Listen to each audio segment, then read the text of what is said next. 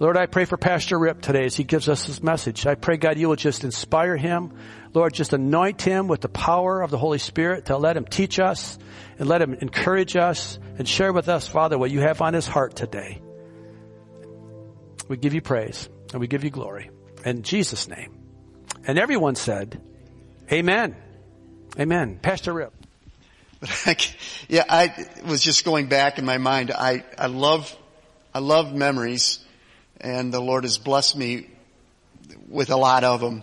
And just thinking today, this cold, white January, coming into the presence of God, that it reminded me of the first time that my wife and I went into a house of God. This is back in 1981, a long time ago, 43 years ago.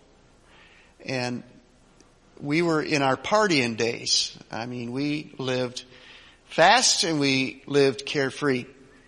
And we never talked about the Lord. I mean, would you? I mean, I was under conviction because I knew what it was. I saw Jesus. I saw him as a 4-year-old. Kind of sticks with you.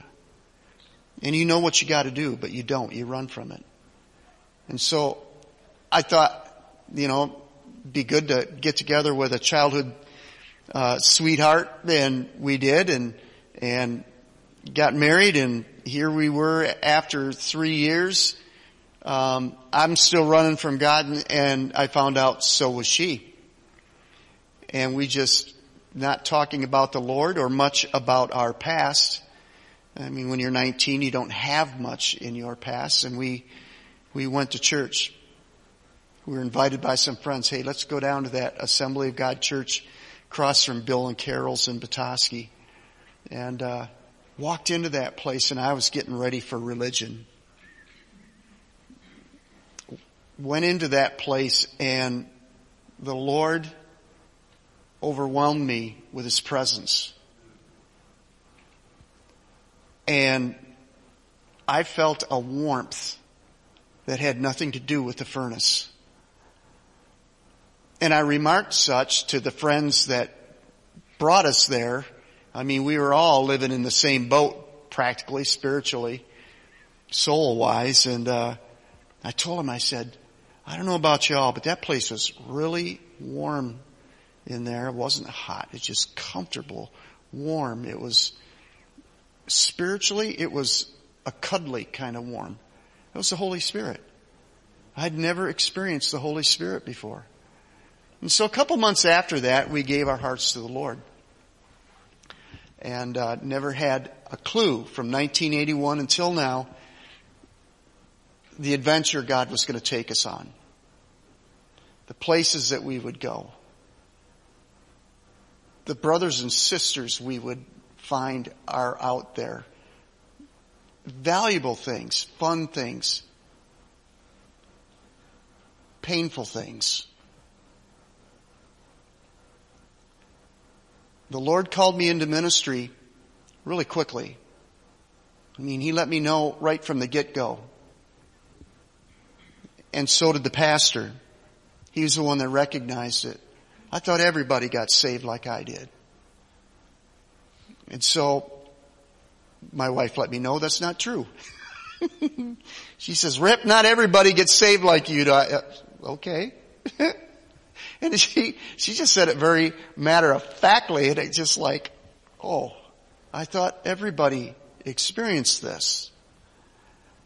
And it's not that I was any higher than anybody. It was just that I was going to turn out to be the weird one in the room. You put me in a room with Presbyterians, Baptists, Episcopals, and country community church people, I'm going to make people feel uncomfortable. I didn't know that. I was just speaking out of the well that God poured into me. I had no idea what that calling was. I had no idea for many years. And all the places that we've been, the churches that we spent 10 years in youth ministry under 3 different pastors, 2 pastors showing us what to do, and 1 pastor for 1.5 years of things not to do. And I wondered why the Lord sent us there. My wife could have come away from that. She could have come away from it if I didn't stay focused on what was in front of me. We both could have come away from that and felt like, God, why are we here? Why did you take us out of this nice place, put us in this crazy place, and Lord, get beat up, get pushed out? And the Lord was pretty much saying, get used to it. Because it was going to happen more and more. I told the Lord, I said, me telling the Lord, right? I don't want to pastor. Youth pastoring's fun, and I can just follow somebody, take orders from my pastor and pastor's wife and the deacons, and I'm cool with that. And I didn't want to leave this place where the Lord had put us, and we'd already moved. We've moved 36 times. That was last count. That's why we really like where we're at right now. It's not better than any other place, but it's where God put us, so it makes it that. But anyways, through all of that, looking at life, you can categorize different things. Not everything is categorized nice and neat in my life, and you'll find out my preaching isn't such either. You probably know that. I am a sanctified preacher who is also ADD. And you know what? I like it. I do. It helps me enjoy life. It keeps me busy. I notice things that you don't notice. You might notice things that I don't notice, but I notice a lot of things. I'm observant. And some things I just kick back and I'm not observant about. My wife looks at, you didn't notice that I did the furniture around? I rearranged the furniture while you were out. I said, I used to stub my toes, and then I started paying attention. You ever do that? The more you stub your toes in life, the more you start paying attention. And sometimes you pay attention because you don't like stubbing your toes in life. Oh, you think you can prevent that by paying attention? If you've learned how, can you give me lessons? You see, I want to speak to you about something that we've all experienced. And through the Word of God, help guide through them if you've got some sorting out to do. And that's where I come into the picture this morning. I want to talk to you about life's injustices. Injustice. You know those things you always point a blame at? Injustice. The things that you struggle forgiving and sorting out, and if you thought about it enough, you'd get mad at. Injustice. Larry, could you put the scripture up there, please? I want to speak to you about how to handle that. And this comes this morning out of Romans 12, verses 19 through 21. Do not take revenge, my dear friends, but leave room for God's wrath. For it is written, it is mine to avenge, I will repay, says the Lord. On the contrary, are you ready for contrary? This is some of where we're going this morning. This is how you handle injustice. If your enemy is hungry, feed him. Put a hot pie on their doorstep. You don't have to wait till they're hungry. If he is thirsty, give him something to drink. Well, we've got water all over the place, so give them something they're thirsty for. In doing this, you will heap burning coals on his head. Do not be overcome by evil, but overcome evil with good. Father, I want to thank you for your word. I pray, Lord, that your servant would speak it clearly as it comes from heaven. And Lord, I pray, God, that you'd bless everyone in here, instruct everyone in here, and Lord, maybe remind some, as it were. And Lord, help us share what we hear today with others. In Jesus' name, amen. It's not fair. It's just not fair. Is there anyone in here who's never said that? How far back you want to go? We learn a sense of fairness, what is fair and not fair, because of what he's doing over there, or she's doing over there. And we start blaming, we start comparing. You know, we learn that in the sandbox, before kindergarten even. I remember my mom and dad coming into the room. I was 4 or 5 years old, the first time I've ever, that I can remember experiencing this at 4 years old. And Mom coming in the room and she going, "Who did this?" And my sister always pointed a finger at me. He did. And then I learned how to say it's not fair. You know, we learn how to couch that in different terms. We learn how to relive that. We learn how to, we learn revenge. Why do you think Jesus said that? Why do you think the things in the Bible are in the Bible? It's because we all struggle with them. We'll all come face to face with them. And we need to live on kingdom terms and not worldly terms. We try to press into the kingdom of God on Sunday, and before we get home, or even when we get home, or maybe by Wednesday, you're back down to earthly living again and doing what the world expects of you and not God.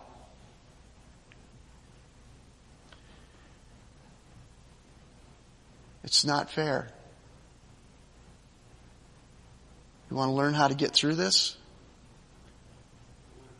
Do you have some things that are unresolved? I'm thinking you probably do. I do. I can look back at a lot of things that just weren't fair. Life is not fair. And that's how we live. I think Jesus would tell you, just right off the cuff, he'd tell you, life is difficult. It is. You don't have to go very far in Scripture and you find out just how difficult life is. He said, birds of the air have nests and foxes have holes in the ground, but the Son of Man has nowhere to lay his head. Complaint? No. Matter of fact, what he was doing was telling somebody, look, don't you follow me because life is difficult. Do you get that? You know what Scripture I'm talking about? I will follow you anywhere you go. And that's when Jesus said, really? Have you interviewed my 12 yet? It's difficult.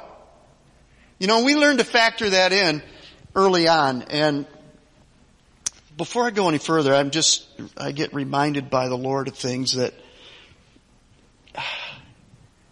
injustice.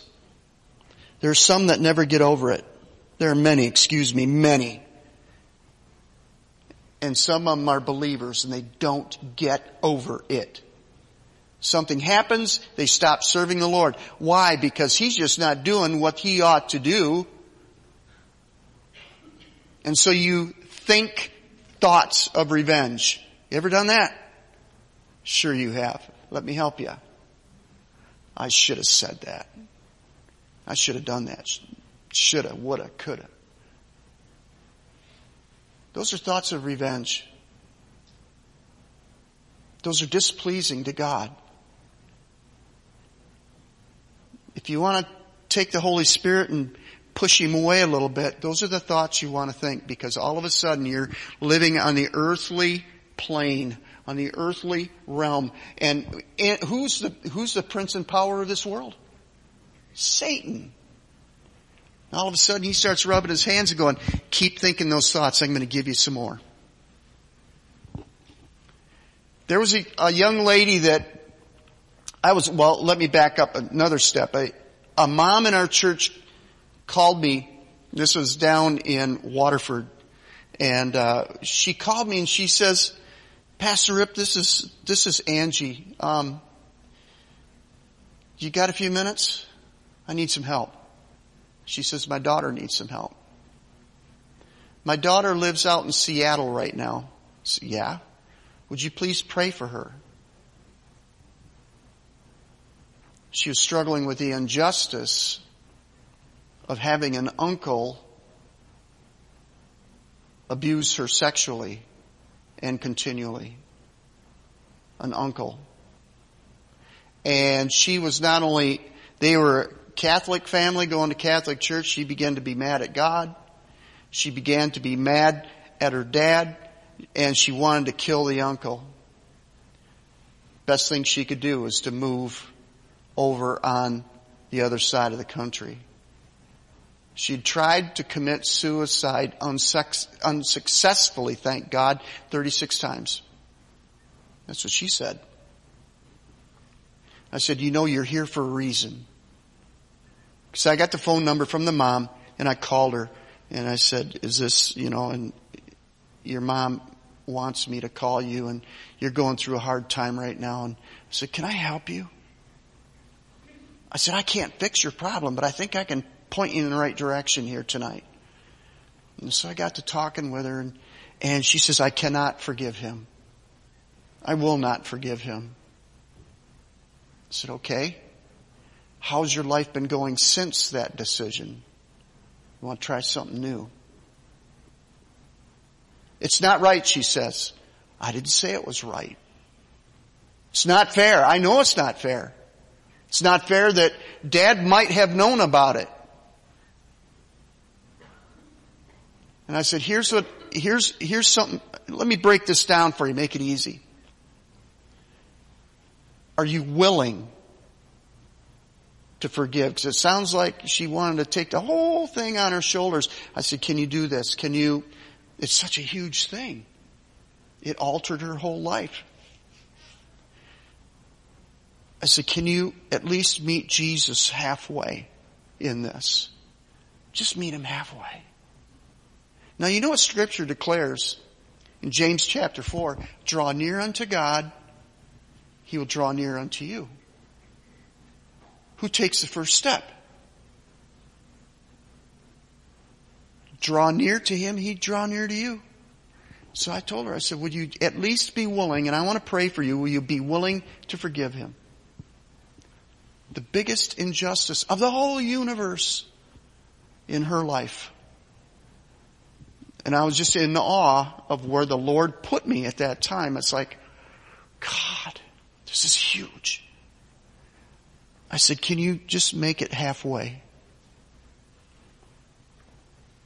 Just halfway.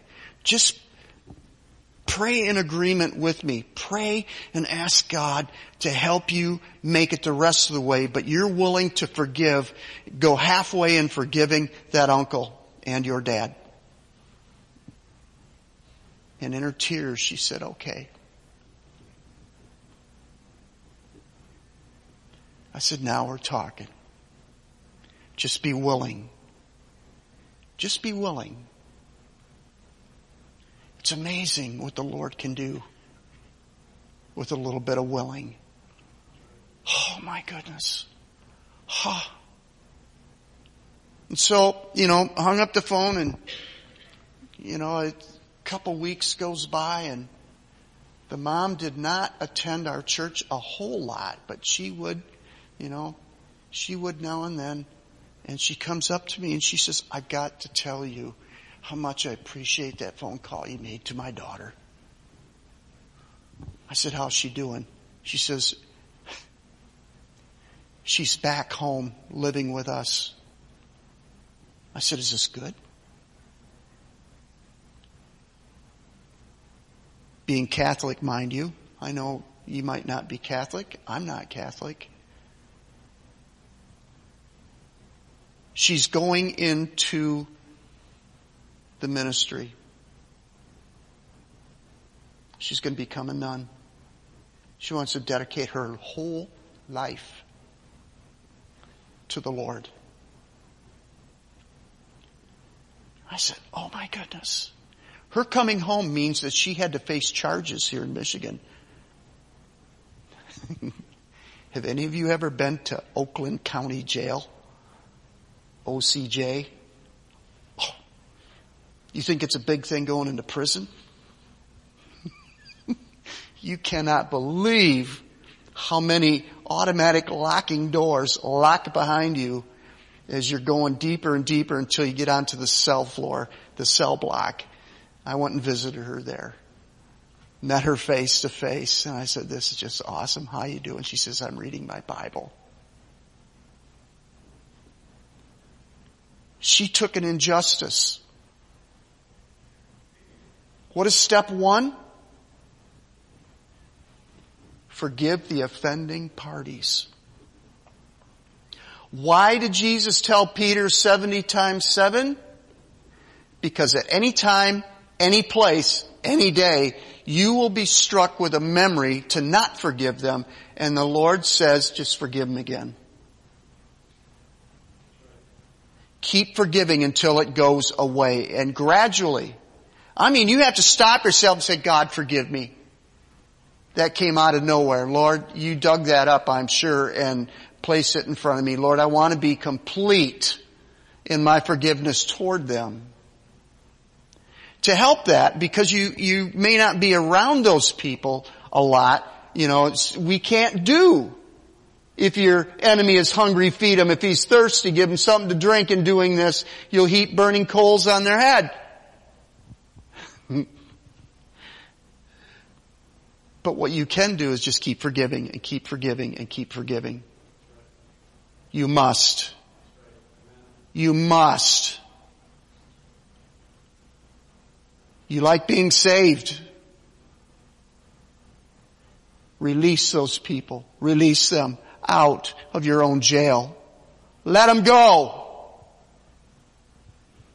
Because if you don't, he won't you. You go right back into the jail again. I know so many people who have been struck with injustices that haven't forgiven. They won't make it. Give them a little while, you won't even see them in church anymore. And all the while, they may be pointing a finger, blaming you. Injustice. It's really funny, the Lord sent us to, I told you about the church that we learned what not to do. We learned what not to do in this church. It didn't take long, a year and a half. And we were youth pastors, our last youth pastorate, and the Lord was going to give me a place there that I knew that this is God. My wife didn't like it. I said, just be patient. We're not going to be here the rest of our lives. But let's stay here until the Lord releases us. And we did for a year and a half. And in that place, we could have walked away from there. Pointing fingers. The first thing we noticed is that it was dysfunctional. That was kind of a new term to us back then. Dysfunctional church. Let me describe to you what was happening. The pastor of that church had grievous things going on behind the scenes that deacons knew about it. But they weren't deacons, they were board members. Because they were board members, they did board kind of things. They did business kind of things. And I went to one of them and I said, are you seeing what I see? And he says, yeah, we've known it for a while. So why haven't you done anything? Well, we tried. You know what the next step was? Going to the pastor. And I went to the pastor. I said, is this true what I'm seeing? And all of a sudden, I learned what true dysfunction is in the midst of sin. Maybe you've experienced this. When you walk into a situation and you point a finger at the problem, you become the problem. You become it. The problem was not the problem. I was the problem. You know how far back in the Bible that goes? I can take you back to the days of Elijah when he said, it will not rain until I say it's going to rain. When he appeared before Ahab to say it was going to rain, Ahab saw him coming from afar and he says, is that you, O troubler of Israel? Who was he blaming? Who became the problem? Well, Ahab Jezebel. They were the problem. And when someone pointed out to them that, look, you're sitting before God and it's God's judgment to you that it's not raining, all of a sudden he is pointing at Elijah and saying, you troubler of Israel, is that you? You will get caught up in some things where you will get hurt.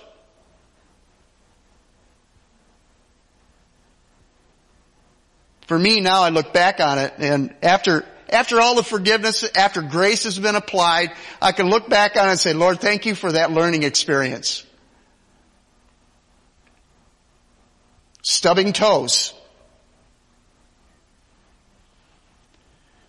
And so, through all of these years, we've been dealt many injustices. Whose fault? It doesn't matter. You understand that? It does not matter. Some churches operate on a fault and blame situation. Okay, who's at fault? We're going to blame them and we're going to make them pay and then it's all done with. Yeah, there are whole churches that operate like that. Instead of accountability and responsibility. Hey? Amen, brother. Thank you. I enjoy those are healthy churches. Doesn't mean you're all perfect. No, it's just you know how to handle things correctly, biblically. And so anyways, through it all, life is not easy. Injustices. How do we handle them? Well, you know it's going to happen. I can't even tell you that it's not going to, that it's done at this point of your life and it's never going to happen again. It just happens. Why? Because sin happens. Why? Because there's a devil loose. You want to blame somebody, blame him. and then ask the Lord, help me learn from this. In all righteousness. You're gonna get hurt. You're gonna play with pain. Back in 1988, basketball. Detroit Pistons. Bad boys. You remember that time? Mm-hmm. It was during that first run at the championship that Isaiah Thomas, in the playoffs, important playoff game, Isaiah Thomas sprained his ankle. And all of Detroit came to a halt. Isaiah Thomas sprained his ankle. He's not going to be in tonight. He will not play this game. Sportscaster was looking to get an interview with him and how he feels not being able to play. You know what he found? He found Isaiah Thomas, and I'll never forget the Lord said, Rip, pay attention. And I never forgot it, so here it is. He was taping his ankle to play. And the sportscaster looked at him and said, are you going to play tonight? Isaiah Thomas looked at him like he was stupid. How could you ask such a dumb question? He said, these are the NBA playoffs. This is A-League basketball. You play with pain.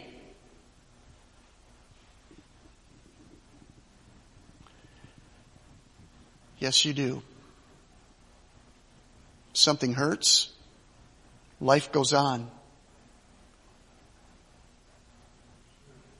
It doesn't quit. But did you forget your scripture? Philippians 4:13. I can do all things through Christ who strengthens me. Did you forget how much Jesus suffered for you? For me? Life hurts. Yeah, I'm sorry, but there's some things we got to get over.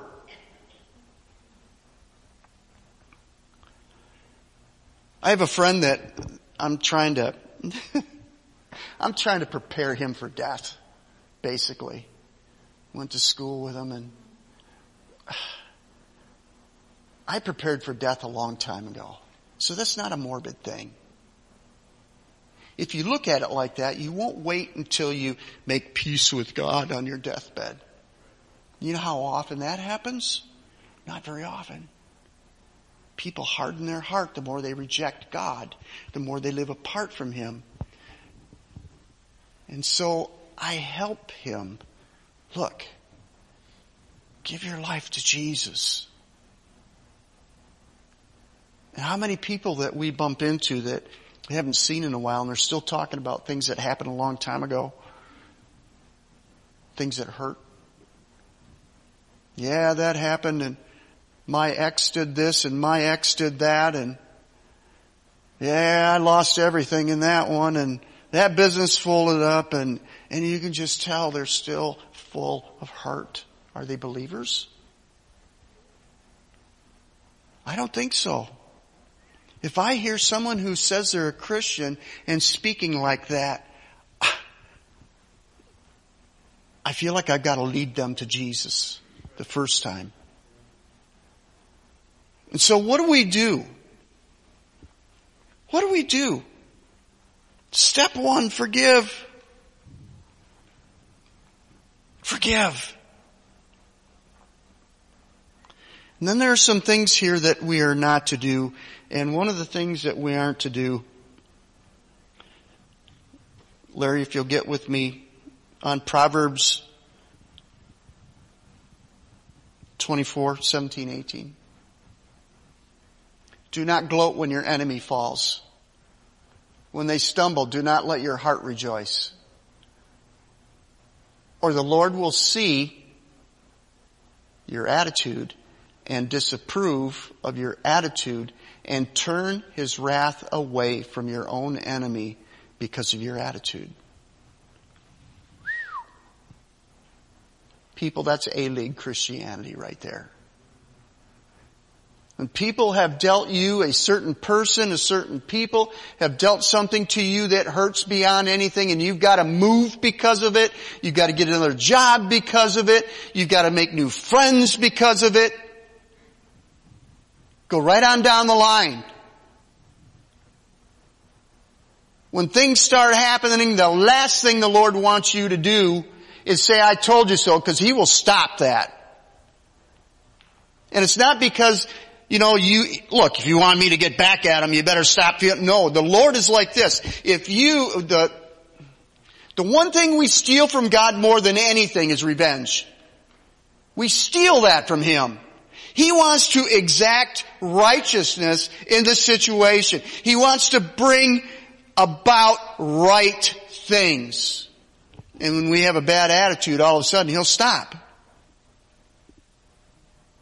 We could have had that fulfilled in our lives, except we had the wrong attitude.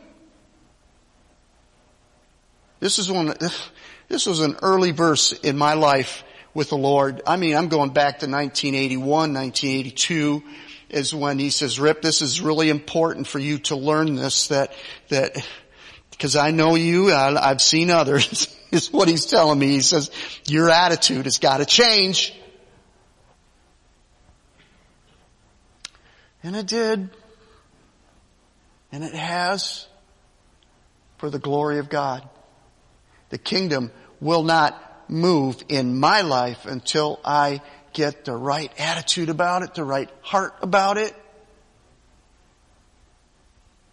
Yeah, we should have done that. I told you so. That's all the further it will go right there.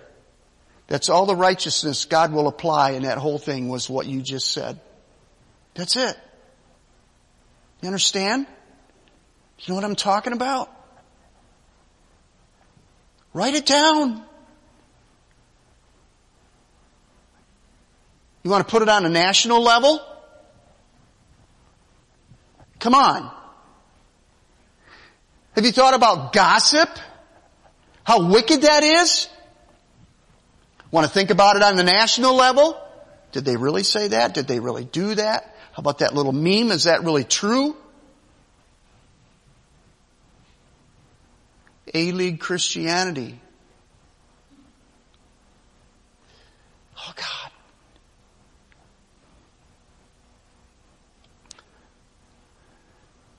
And turn His wrath away from them.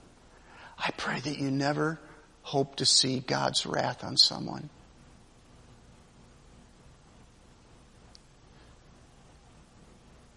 In the book of Revelation, we have a picture of the prophets under the altar of God that have been martyred.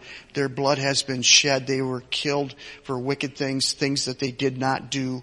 They did not do them. All they did was speak the word of God, and wickedness came upon them and killed them and took their lives. And they're crying out for justice. Cry out for justice.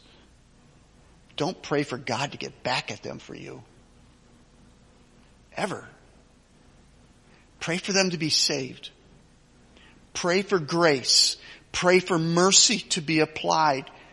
Blood of Jesus applied to the mercy seat of the Ark of the Covenant. God loves them. Yeah, as much as I want to look at all the wickedness going on, I can only say this. I was warned. I was warned. Weren't you? Weren't you warned? You look at what's going on in Washington, you were warned. What did you think the end times living was going to be about? Do you think it's going to get better? No. It's going to get worse. So we better learn at this point.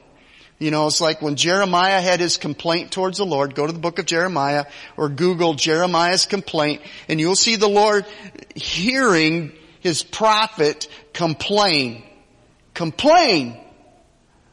about this. And Lord, every time I preach your word, this is what happens to me. And Lord, I try to do this, and this is what happens to me. Those wicked people anyway.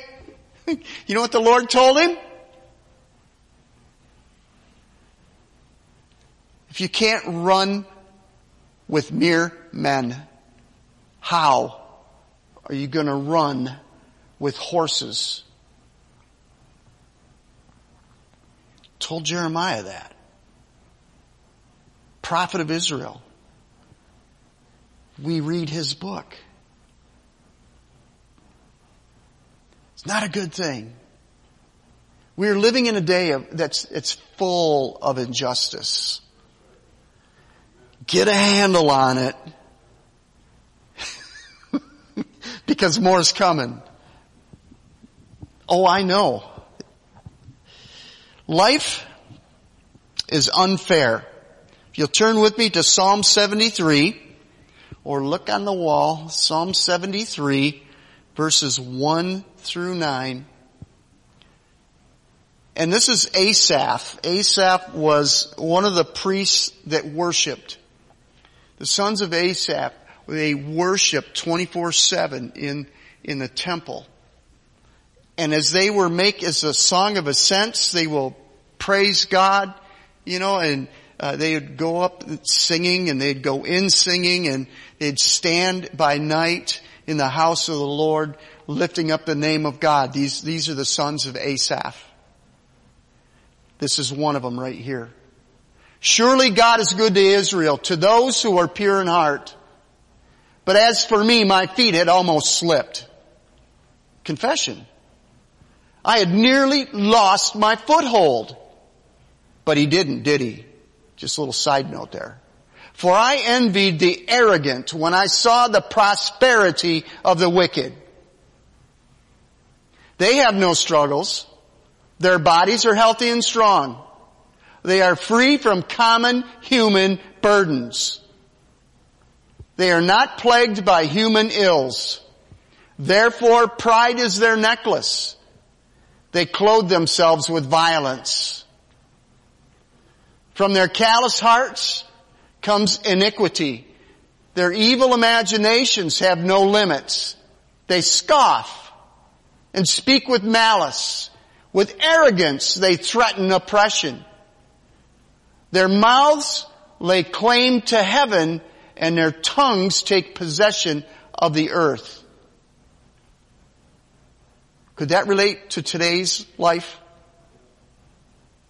Look at the last sentence, the last verse. This jumped right out at me. Do you want to know what a hypocrite looks like in the house of God?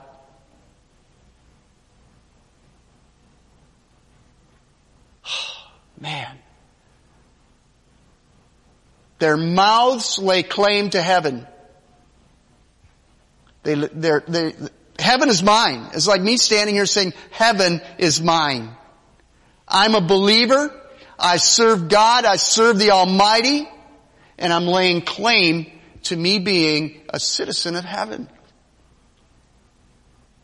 Comma. And their tongues take possession of the earth. What's wrong with this picture? Their tongues take possession of the earth. That means they could live up here, but they walk away from all of this and they go down here onto the earth level and they eat of it. Their tongues take possession of the earth. They don't go any higher. They never grow. Why? They aren't saved. They sound like they are. I thought everybody that went to church was saved. I got over that pretty quick back in the 1980s. Got over it real quick. I went to my pastor saying, I went to still my best friend who was deacon way back then. I said, Ken, am I seeing things here? I learned that not everybody was saved who went to church. Do you think they are today? You think we've evolved? If anything, no. I can't take that for granted. Now, I'm not, continually looking for these things in people that come through the door. Honestly, I am not. But invariably, something will happen and I'll go, what was that? And usually it's somebody cussing. I thought board members were perfect people until a whole bunch of us, the deacons went for a backpacking trip and decided to ask this young youth leader, Christian. It was actually I was a campus life kid in the church, and a new convert, and one of the guys I really looked up to tripped, hurt his ankle, and cussed up a blue streak. You know what that did to me? Sent me to prayer. I forgave him. It's like, Lord, I'm sorry. I had to hear that. And I'm sure his ankle's pretty sore. But why did he cuss like that?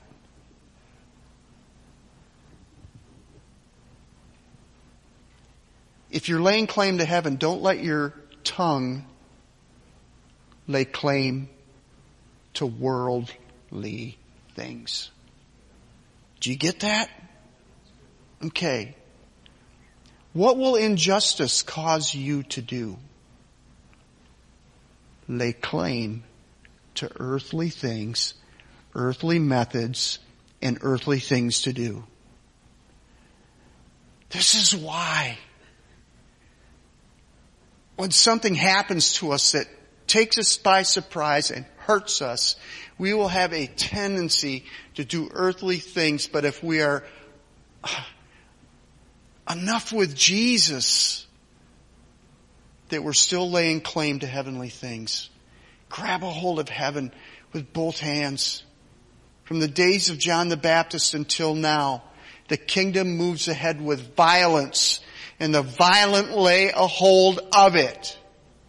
Lay a hold of that glory train and never let go. Now, usually when I speak a message like this, I speak beyond you. And meaning that you'll be able to take some things that you've heard and help others with it. I pray that's true. I pray that I've highlighted a few verses to things that are pertinent to what's going on in your world. And maybe someone will come to you and you can say, look, you don't have to say, Rip spoke this. No, just say it's in the Word to help them and know where they're at. It'll help you discern and it'll help you see some things. When you look around, you're going to see people casting things aside that were once important. I like Navy stories. The one thing that happens when a ship starts sinking is you start throwing stuff overboard to make it lighter. That's just common physics. Do I have any backpackers in here? Anybody ever go backpacking? No, I'm all by myself. I mean, I'm going back 30 years, Tom. I'm not going to do that again. When I was in the service, yeah, okay. A little illustration. When you see people casting things out of their lives, we are told that without vision the people perish. A second description under that is without vision people cast off restraint.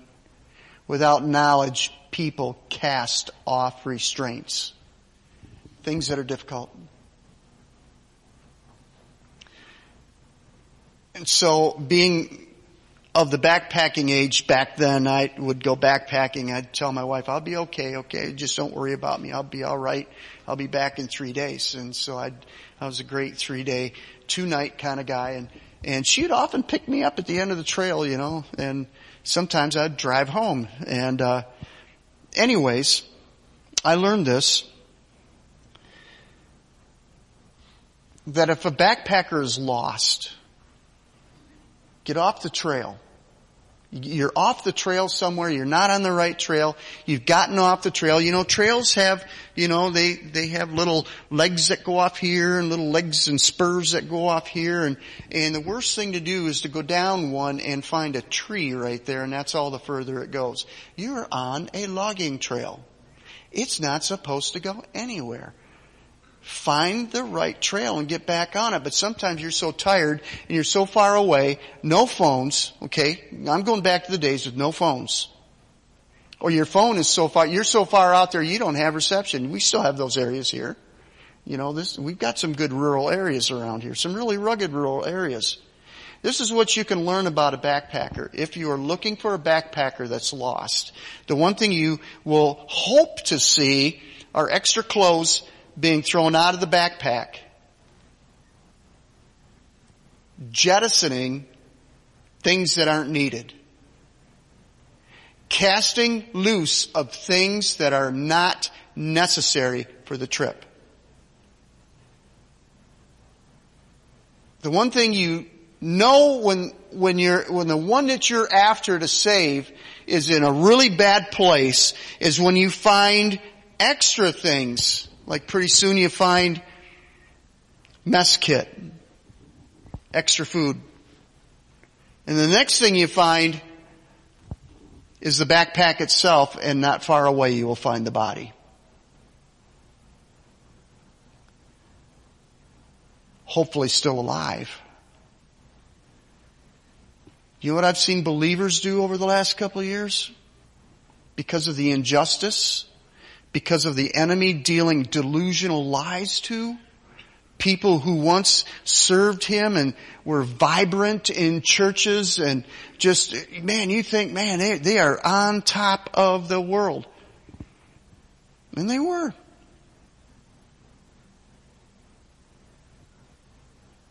Make sure the things that you get rid of, even in this part of life, make sure that the things that you cast aside will not be needed along the trip, along the way. You know what one of those things is? Church. Gathering together. I don't care how you do it or how often you do it. Just do it. I can't say it doesn't matter where you go, because it does. The devil has a hold of a lot of different churches. You can go by and hear stuff about same-sex marriages. You can hear stuff, all kinds of nonsense. Nonsense. Backsliding. The stuff you read about in the Bible that God doesn't like. So just make sure you're in a place where the Bible is preached. People love each other. That's number 2. That's gotta be up there. We'd beat each other up if it wasn't for love. Serious. And sometimes there have been fights out in parking lots. I'm not around here. I'm just stuff I've read of. We need love. And we need to keep an eye out for each other. You see somebody slowing down and kicking something out, They're tired. Help them. Do something to make their life just a little bit easier that day to lighten the load. Amen? Injustices happen, and we're living in a lot of it right now. So we've got to handle it the way Jesus wants us to handle it. Would you stand with me, please?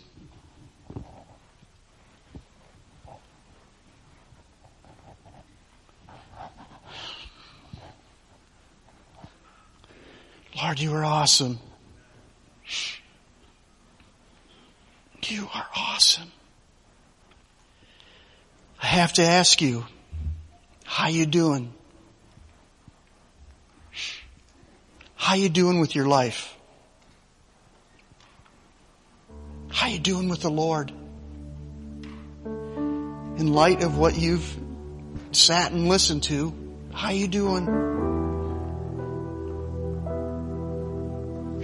Lord, I pray if there's someone who's listening to this right now, my prayer for them, oh God, is to wade through the injustice and push away from it and see heaven. Heaven makes it worthwhile. Following Jesus is not easy. Sometimes it's painful. Sometimes the Lord puts His heart in yours and it aches for Him. That's okay. That's righteousness. Father, I pray for someone who's had something bad done to them. They've been wronged wrong. And Lord, when you get wronged wrong, it hurts. And Lord, you start thinking unredeemed things toward that person or that corporation or that whatever. Lord, I pray that you would, oh God, bring them aside and have a talk with them. Lord, that they would be still long enough to hear that. Turn their face toward you and say, Lord, thank you for saving me. I need you more than yesterday. I need you more than words can say. I need you more than ever before. I need you, Lord. I need you, Lord. More than the air I breathe, more than the song I sing, more than the next heartbeat, more than anything. And Lord, as time goes by, I'll be by your side, 'cause I never want to go back to my old life. I need you more than yesterday. I need you more than words can say. I need you more than ever before. I need you, Lord. I need you, Lord. And Father, everybody that we come up against, Lord, as we go out of here today, we face the mission field. And Lord, each one of us will see it this week somewhere, the injustice, the unfairness. And oh God, that we would have scriptural knowledge, basis, and words from the Lord to share with people to help them carry the load, to push away from it, and to lay a hold of heaven. Jesus, I want to thank you, Lord, for this grand day and moment. Lord, to enjoy each day this week until we come together again. Lord, we say we love you. We want to thank you for this day. In Jesus' name. Amen.